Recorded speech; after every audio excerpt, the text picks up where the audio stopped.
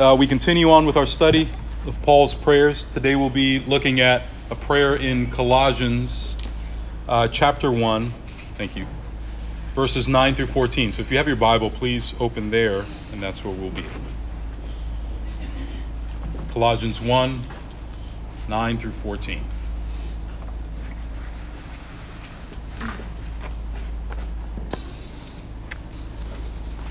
And it says, "And so, from the day we heard, we have not ceased to pray for you, asking that you may be filled with the knowledge of his will in all spiritual wisdom and understanding, so as to walk in a manner worthy of the Lord, fully pleasing to him, bearing fruit in every good work, and increasing in the knowledge of God, being strengthened with all power, according to his glorious might, for all endurance and patience with joy, giving thanks to the Father, who has qualified you to share in the inheritance of the saints in light.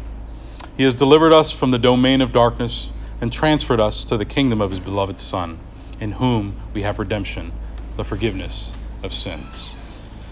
So this morning I want us to observe a few lessons from two angles of this prayer in Colossians. And you'll see in your handout the two angles. Number one, I want us to look at some lessons from the setting of the prayer. And number two, lessons from the content of the prayer. Now, beginning with the first one, lessons from the setting of the prayer. First of all, it's important to observe that Paul prays for Christians that he has never met personally. Paul writes, he says, "Since the day we heard about you, we have not stopped praying for you." See that in verse 9. In the last couple of weeks, we examined Paul's prayers for Christians whom he personally knew. They were Christians in a church he himself had founded, but here Paul is writing to a church that he's never visited, a church apparently founded by Epaphras, a Colossian, who was probably led to the Lord through Paul's ministry in Ephesus. Though he has never visited them, Paul assures the Colossian Christians that he's praying for them. And that's the whole point there in that passage. Apparently, Paul has added the Colossian believers to his prayer list as he did with the other churches, right? You'll notice in Pauline prayers, he's always speaking about how he has been fervently praying for that church, constantly having them in his prayers. And so the Colossian church was another church that he has ensured that he never stops praying for. And as each new report comes in of God's work in that place, it becomes priority for Paul's constant intercession to God for them. And we have to ask ourselves how our prayers are and whether or not they're as extensive as Paul's. Paul, again, as I mentioned, is praying for a group of people he has never met, although he's involved with them as a church planner. He's never met these people, yet he constantly prays for them. And so that ought to make us think about ourselves. Are we praying for those that are outside our circles, people we don't know? Is that something that you do? Is that something that you practice? Do all our petitions revolve around our own families and churches, our own cherished people? Of course, we are primarily responsible for praying for our own circle, our own church, our own family. If we don't do it, who will, right? But if that is the furthest reach of our prayers, then we become introverted in our own concerns. Of course, we can't pray for all believers everywhere in any specific, significant way, except, like I said, in very general, broad ways. But I think it'll do us good to fasten our reports on Christians in several parts of the world that we've never visited. Try to keep up with Christianity all over the world. Find out what we can pray about and intercede on their behalf about. Not only is it an important expression of the fellowship of the church, but it's also a critical discipline that I think will enlarge our horizon, increase our ministry, especially our ministry in prayer, and help us to become more united in spirit, in heart, with the Christians around the world. Another thing we see in the context of Paul's prayer there, we also see that Paul prays unceasingly. He doesn't stop. That's his language there. And again, we've come across this element of Paul's prayer life before. I've pointed out in previous classes that Paul was truly a disciplined person when it came to prayer. We read in verse 9 again, "Since the day we heard about you, we have not stopped praying for you."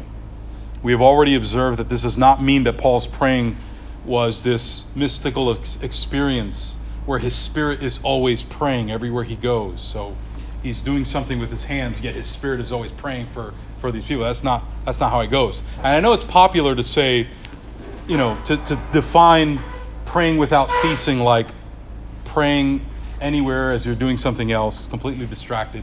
You're driving or you're fighting through traffic and you're praying in your mind. And this is not to say that that's not possible, but that's not what that text means when it talks about praying without ceasing. That text specifically is referring to the church, that the church be a people who prays and doesn't stop praying.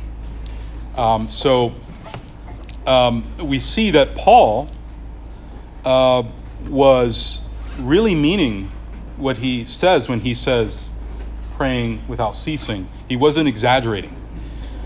However,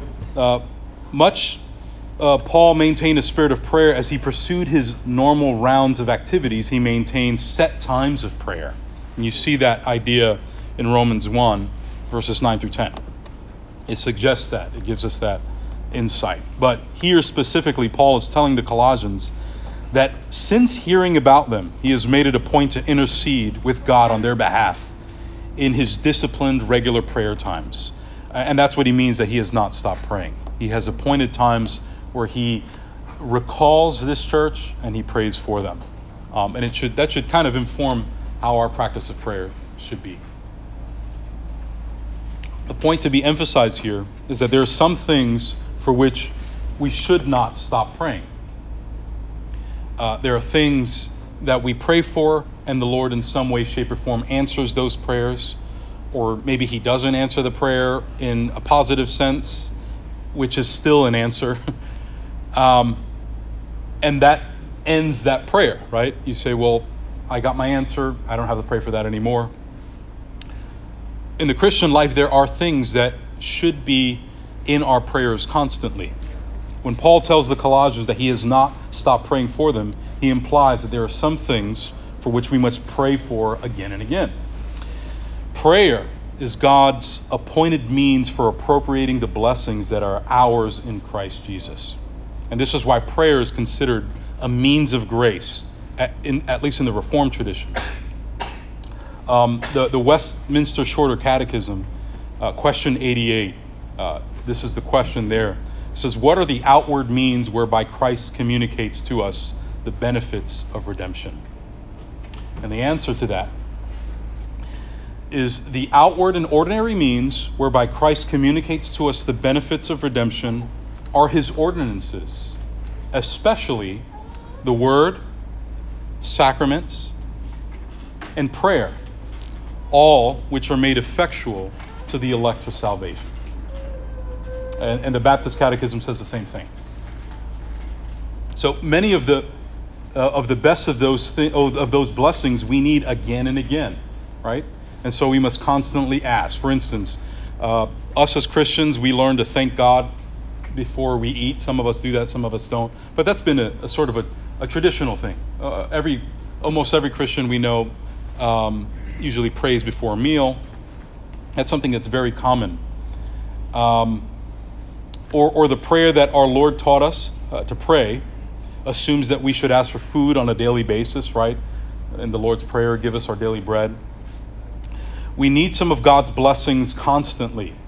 Those are things that we should come before the Lord and thank God for and ask God for, provide for us again this day. Give us what we need this day, so on and so forth. This is the sort of thing that Paul has in mind when he tells the Colossians that he has not stopped praying for them. There are certain things that Christians need again and again if they are to live and serve as Christians. For these things, Paul intercedes with his heavenly Father on the Colossians' behalf. The unceasing nature of his praying serves as a model, I think, to encourage us to learn to be persistent in our prayer. It's not that we ask God one thing one time and we never revisit it. But we express our need for these things, and we bring it up to the Lord. And that is modeled by Paul. And then finally, we see that Paul links prayers of thanksgiving to prayers of petition. Paul writes, he says, "For this reason, since the day we heard about you, we have not stopped praying for you."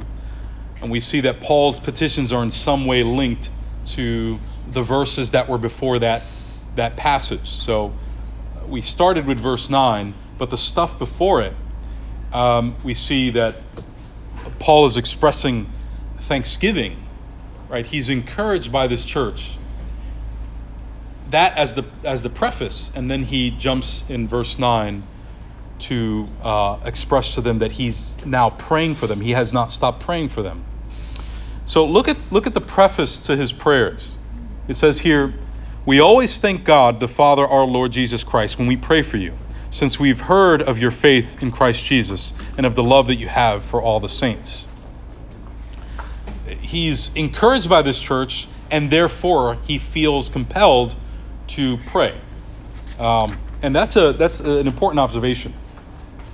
His thankfulness for the Colossian church made him want to pray for them, that they would increase in the knowledge of God and walk worthy of him. And I want to observe also that these links between Paul's thanks to God and his intercession before God drive us to an extremely important conclusion. And I'd say this: although we're inclined to pray for people in situations when they have fallen into a desperate need or there's some sort of trial,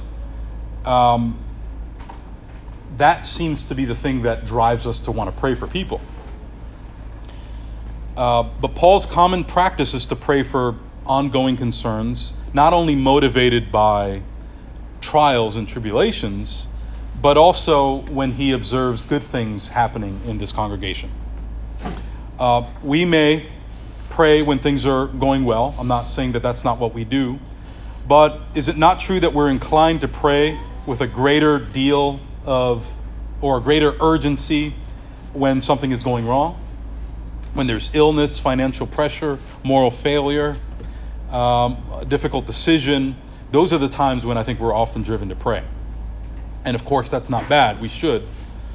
But it's always encouraging to find Christians instantly taking their needs and fears to God, but also doing that, praying when things are okay. And if we pray only at those times, we're overlooking, I think, what is a great lesson from what we learn from here. And you see that the frequency with which he links his thanksgiving for signs of grace in the lives of this and that group of believers with his petitions for more signs of grace in the lives of the same believers, it's not a coincidence. It seems to be a regular pattern in Paul. Every time he, in his letters in the New Testament, when he sees that the church is doing good, that's when you see Paul praying for them. When Paul learns of the work of God in some church, he gives thanks. When he prays for still more of the same, he acknowledges their need, especially when things are going well. He still prays to God, saying, "God, increase whatever it is that you've started in them." And I'll speak from my own experience, and maybe you can share the same experience. When you finally see a person that you've prayed for in Christ, maybe it's an unbeliever, a friend that's an unbeliever, a family member that may be an unbeliever, and then you see them come to Christ and you're excited about it, and then they start to bear fruit, it makes you want to pray more. First of all, hoping that their faith is true, but also that God would protect that faith. There's so many things, or there's so much doctrine out there that goes under the banner of Christianity, under the name of Christianity, that often, and me personally, it strikes a bit of worry when I see a new believer come into Christ. I'm just praying, like, Lord, protect them from the false theology that's out there, the ways in which some of these churches are teaching the Word of God. And so, again, it's those things that compel me to want to see more growth, and that the Lord would protect them from deviation. What we must ask ourselves is whether our instinct is in the same direction. Are we as excited as Paul is? Are we seeking that same heart?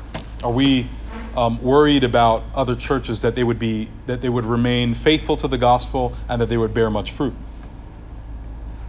Okay, let's move on to that second point in the handout.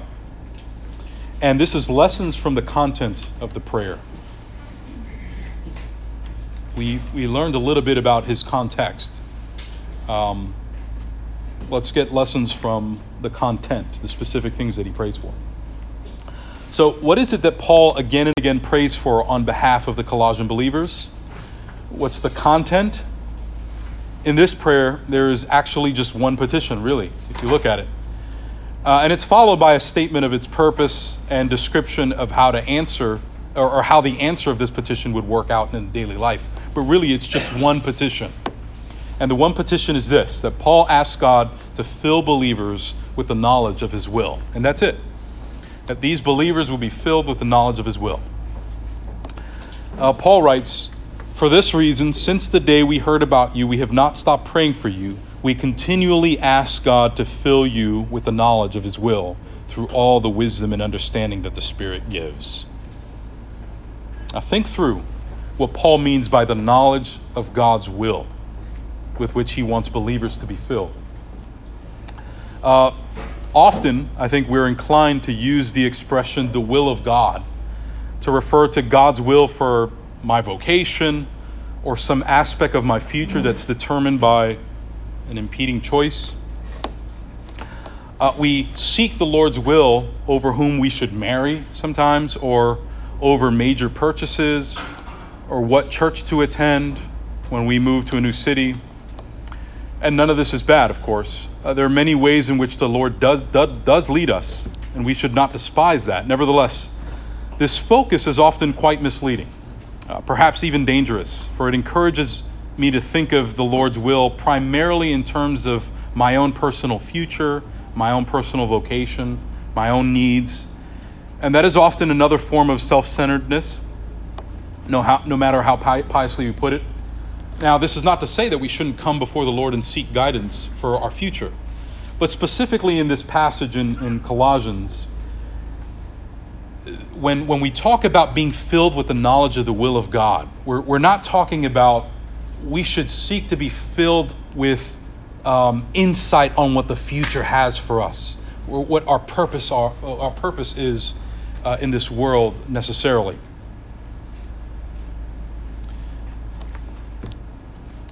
When we read that Paul prays that the Colossian church would be filled with the knowledge of God's will, we should understand it, I think, in light of Psalm 143:10, where it says, "Teach me to do your will, for you are my God.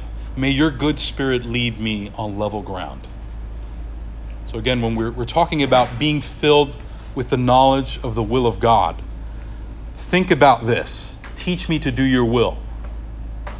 It's a lot more practical, and it's a lot more about walking in the prescriptive will of God.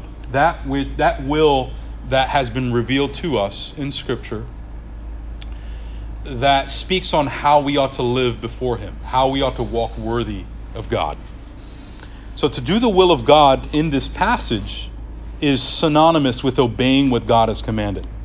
What God has commanded is his will, and our responsibility is to do it, to walk in it. And the psalmist here does not encourage us to find God's will as to find out what God's plans are for your future. Instead, Paul is concerned with performance of that will. And he prayed that the Colossian church would be filled with the knowledge of how God has commanded them to live.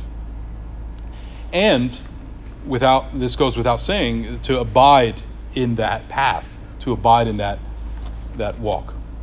And when he says, "Teach me," he does not say, "Teach me your will," but he says, "Teach me to do your will." There's a participation there.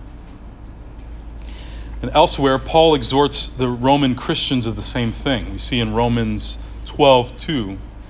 Actually, can someone read that? Do not conform to the pattern of this world, but be transformed by the renewing of your mind, that you will be able to test and prove what God's will is good, pleasing, and perfect. Thank you. So notice how Paul uses the word will there. Here the assumption is that the transformation of character and conduct brought about the renewal of the Christian's mind is what equips a Christian to test and approve God's will. This is to discover personally and experientially God's ways and how they are the best ways. It requires a personal experience with God's word in which you agree, you align, your heart rejoices and is glad as it beholds the law of God, is encouraged by the law of God, not when it comes to justification, right? We all agree that we fall short of it. But the heart is glad, at least the Christian heart is glad when it looks at the law of God. And it sees it to some degree as a grace because it helps us to walk in line with the will of God.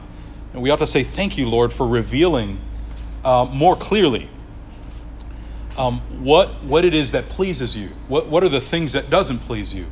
And it's a blessing to be able to have that and to be able to look at that and say, this is how I'm going to walk, and have some guidance from it. Teach me to do your will. Notice we're told elsewhere, be very careful then how you live, not as unwise, but as wise, making the most of every opportunity because the days are evil. Therefore, do not be foolish, but understand what the Lord's will is. See that? And you see that in Ephesians 5, verses 15 through 17. So going back to our text, to understand what the Lord's will is cannot be reduced to merely an intellectual pursuit, right? Over against the evil and folly of the surrounding society, Christians are to make most of every opportunity to avoid foolishness and to show that they understand what the Lord's will is. And I think it's not only grasping it in your mind, but walking in it. I think it's important to mention that it is folly to pretend to seek God's will for your life in terms merely of a marriage partner or some sort of Christian vocation, where there's no deep desire to pursue God's will first, as it's described in his law, in his moral law. And you see this a lot in popular Christian culture. A lot of Christians out there are more concerned with purpose in the sense of how it satisfies them and their walk and in their future and their vocation. And so when they say, I'm seeking the will of God, they're more concerned about seeking what God has for them in the sense of prosperity and things of that nature. Or sometimes not even prosperity, but vocational decisions and things like that. And they elevate that higher than seeking out to walk in the will of God as it pertains to his righteousness and his law and walking in holiness. And it's foolish to desire to seek out what your future holds and to ignore your personal walk with God and your holy walk with God. And this is where you can tell where Christians are in their faith and what it is that they're learning, and whether or not they're even reading the scriptures, because from that you can see whether or not they truly have communion with God, or they're properly understanding this concept of will. So it's important to see what's priority here, and priority here first and foremost is to walk in ways that are pleasing to God. Knowledge of God's will consists of wisdom, which we gain primarily from heeding to God's word in Scripture. And in the context of the Colossian church, for them it was heeding to the apostolic teaching, right? And Paul's prayer is motivated in part by his concern over that specific church's flirtation with syncretism and pluralism of their own day. These dangerous tendencies end up reducing Christ to merely relative importance. And Paul was aware of that, which probably was the motivation of his prayer. And likewise, even in our own context, when a new believer comes to Christ, I almost immediately worry that some worldly version of Christianity might steer them away. Syncretism and pluralism is just as prevalent in our time as it is in the time of Paul. Interestingly, in the next chapter, Paul writes, "See to it that no one takes you captive through hollow and deceptive philosophy, which depends on human tradition and the elemental spiritual forces of this world, rather than Christ. For in Christ, all the fullness of deity lives in bodily form, and in Christ you have been brought to fullness. He is the head over every power and authority." You see that in the second chapter of Colossians, specifically verses 8 through 10. So here, Paul prays that they might be filled with the knowledge of the will of God, a knowledge that consists of wisdom and understanding of all kinds at a spiritual level. Now, how else will they withstand the pressures of their surrounding pagan culture? Pressures that are subtle. How else will they think Christianity think Christianly, and genuinely bring their minds and hearts in conduct into conformity with the will of God? Our own generation, I think, more urgently needs this prayer. Many of us has chased every Christian fad, jumped on every Christian bandwagon, adopted every Christian gimmick, pursued every encounter with the media. I especially worry about women's ministries. For starters, the Christian book industry will publish book after book by just about anyone who would sell, regardless of their credentials. The branding and gimmicks that are used to attract female consumers are quite low, appealing to emotions and following trends that, personally, I think, rather exploits women in a way that if I were them, I would find personally offensive. The same goes with many women conferences.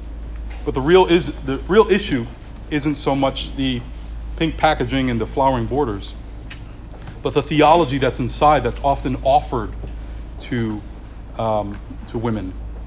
And I would say, don't be fooled by the pretty pictures of the girl posing next to her coffee mug and the Bible with colorful highlighter markers. It's a trap, I tell you. But ladies, dig deep in the Word. Read commentaries. Listen to serious lectures. Hand your duties off to your husband and spend hours in prayer and meditation. This will prove to be very fruitful. Now, men are not exempt from this either. We must be careful with the surrounding pagan culture. We desperately need meditative and reflective dependence on every word that proceeds from the mouth of God. See that in Deuteronomy 8:3, Matthew 4:4 as well. The need takes on painful urgency when we discover that even within our churches, let alone the nation at large, there are rapidly declining standards of the most basic Bible knowledge. Biblical illiteracy, I think, needs to be accompanied by love and obedience to it as well. But ignorance of the Bible, which is the focal place where God discloses His will for us, if there's biblical illiteracy, it'll ensure that we will not be filled with the knowledge of God's will that Paul is asking God for this church to have.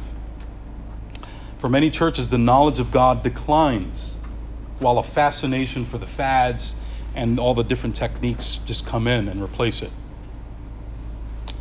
So again, we should join Paul in his prayer that God might fill believers with the knowledge of His will. Anyway, moving along.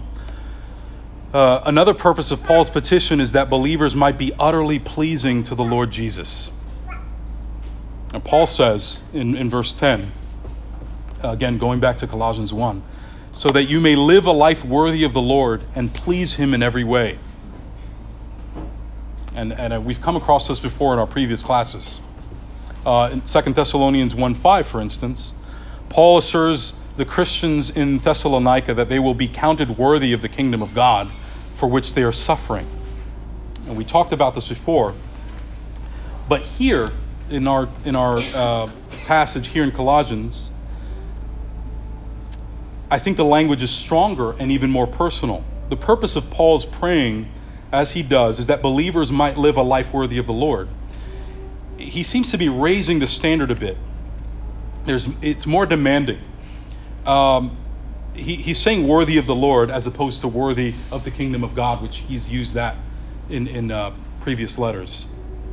Here specifically, he's saying that you may live a life worthy of the Lord specifically. In case you don't see it, worthy of the Lord means in practical terms that he wants them to please the Lord in every way. And this is what it means to live a life worthy of the Lord. The concept of living worthy oftentimes goes over our head. We hear that, we're familiar with that because we hear it often as we read the Bible and we hear sermons preached with that language. But to have a clearer understanding, I think try to imagine a honor and shame culture, okay? In a shame culture, one of the worst things you can do is bring shame to your family or clan or a tribe. And again, in the Western world, we do not, by and large, think in those kinds of terms. Some families may, but we don't really have a shame culture here. If anything, I think there's more of a virtue of shamelessness. But in a shame culture, people are taught that they must be worthy of their family's name, worthy of their country, or worthy of some sort of heritage. Now, Paul tells them that we must live up to the expectations, not of a particular church, but rather of the church's Lord, living worthy of the Lord. They are not to live worthy of a specific church or group, living worthy of the Lord. And that would be an immensely powerful plea, I think, if you place that in the context of a shame culture. So again, in Paul's world, to be a Christian, to confess Jesus as Lord, meant to adopt a worldview in which you're bound to please him in every single way. So when he says, walk worthy of the Lord, he had your speech in mind, he had your demeanor, he had your attitude in mind, he had all the decisions that you were planning on making in mind, even your choice of attire. Now, this is not to be legalistic, but you do see that Paul speaks about principles of external beauty versus internal beauty, and how you should prioritize the internal beauty over the external beauty, things like that. But he had something to say, at least something that was indirectly related to almost everything. And all that can be summarized by this concept of walking worthy of the Lord. Fast forward, we're running out of time here. I want us to look at a few points here.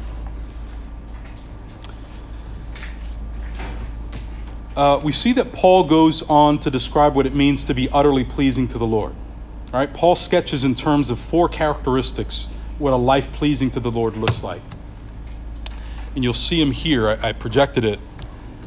4 characteristics. These are typical traits. There are the fleshing out of what living life worthy of the Lord really means. They're brought about from the passage here. The first one is bearing fruit in every good work. You see that in verse 10. Increasing in the knowledge of God. Again, a second part of that verse 10. Being strengthened with all power according to his glorious might, for all endurance and patience with joy. Verse 11. And giving thanks to the Father who has qualified you to share in the inheritance of the saints in light. Verse 12. I'm just going to speak very briefly about each one and then we'll close out. Bearing fruit in every good work. Ephesians 2:10 tells us, for we are God's handiwork, created in Christ Jesus to do good works, which God prepared in advance for us to do. So Scripture teaches that a living tree will produce good fruit. And if you're a dead one, you won't. So bearing fruit in every good work is manifesting your life in Christ, your abiding in Christ, your union with Christ. If we are alive in Christ, we will bear fruit. The second one is increasing in the knowledge of God. Christians will increase in the knowledge of God. And what Paul means when he says the knowledge of God's will, knowledge that consists of all spiritual wisdom and understanding, it speaks on obedience and also on conformity to God's will. So Paul is not satisfied with the mere status quo. Christians are organisms that grow, not machines that simply perform. We must learn organically what the will of God is according to his precepts in Scripture. Read it, digest it, feed upon it, and allow that to bear fruit naturally. And this is why the means of grace are very important. Anyone can perform the duties that are commanded in the Ten Commandments in an external way. But it's not until you internalize it that it produces real fruit. It's not real fruit when you just do the deed. Real fruit has to bear from within. It has to come from the Spirit of God. That's why, and this is important for your own peace and your own conscience as you seek to walk with a clear conscience. Don't seek to produce these fruits from the flesh. It won't produce. You won't produce. You'll look like you are, but you won't. When you recognize your need to abide in Christ and feed off of the means of grace as you're united to Christ, they produce naturally. And it's important that we understand that at first it requires, as it says in the text, the increasing of the knowledge of the will of God, and therefore the result will be bearing of fruit. And never put the horse in front of the carriage. Is that how the expression goes? How is it? Cart before the horse. Yeah, that's right. Don't put it backwards. The third point, Christians are being strengthened with all power according to his glorious might, for all endurance and patience with joy. This is how Paul thinks of believers. They're being strengthened with all the power according to God's glorious might, so that they may have great endurance and patience. What's remarkable is that the power for which Paul prays is tied to the power of the resurrection.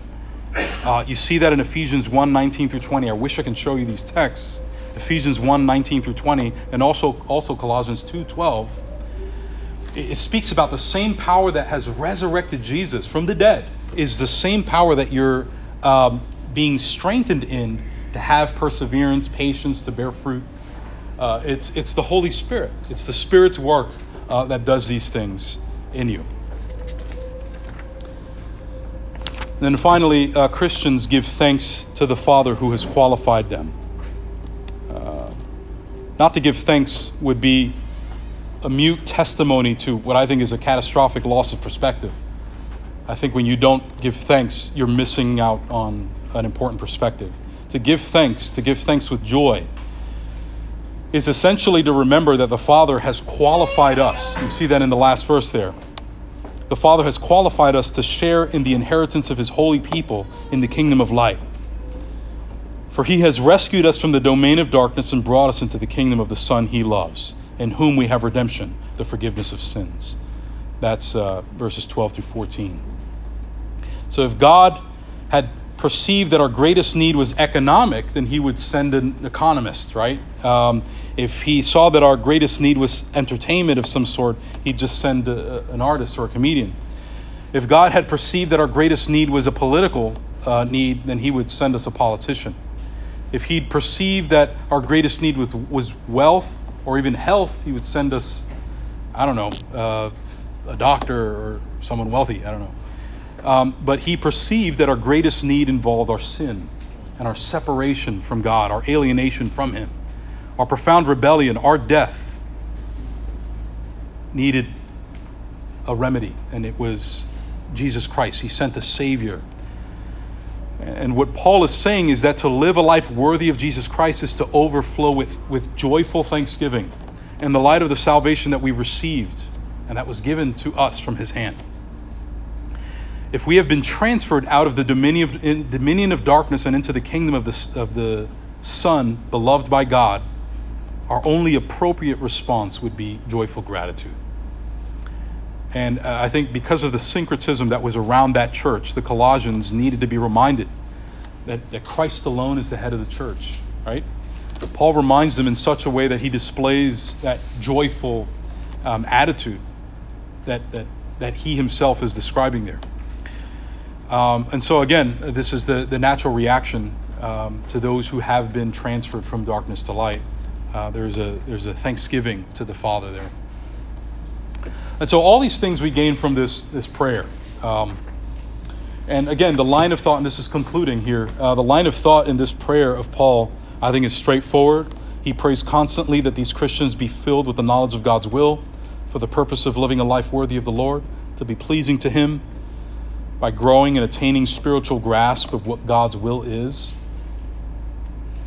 And as all of his prayers, he not only models good prayer, but his prayers are filled with these deep theological truths that we've pulled out on growing in the knowledge of God and how that helps us to walk worthy of Christ. So I trust that what we've observed today from Paul's prayers will help ourselves grow in the knowledge of God in walking in his will as we're further conformed into Christ's image. So I pray that God would grant those things. Any thoughts or questions?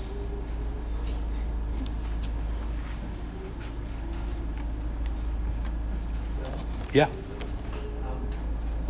One of the verses that Paul really gets on is overall verses, those specific verses talks about the will of God is 1 Thessalonians 4:3, where he says, "This is the will of God, your sanctification." Amen. So, in the end, all of God's will, and the immediate things that we end up choosing and doing, whether in God's will or not, the ones that are in God's will are directed to our sanctification. Amen. Serving that end. Yeah. Excellent. Yeah. Appreciate that. Anyone else? Okay, let's close. Gracious God, we ask that we would also be filled with the knowledge of your will, and that from it we would bear fruit. We ask that our fruit stem not from ourselves, but from the good news that in Christ you've qualified us, Lord, to share in the inheritance of the saints in light, as your word says. So we ask that we would be persistent in praying to this end. For we ask it in Jesus' name. Amen. Thank you all.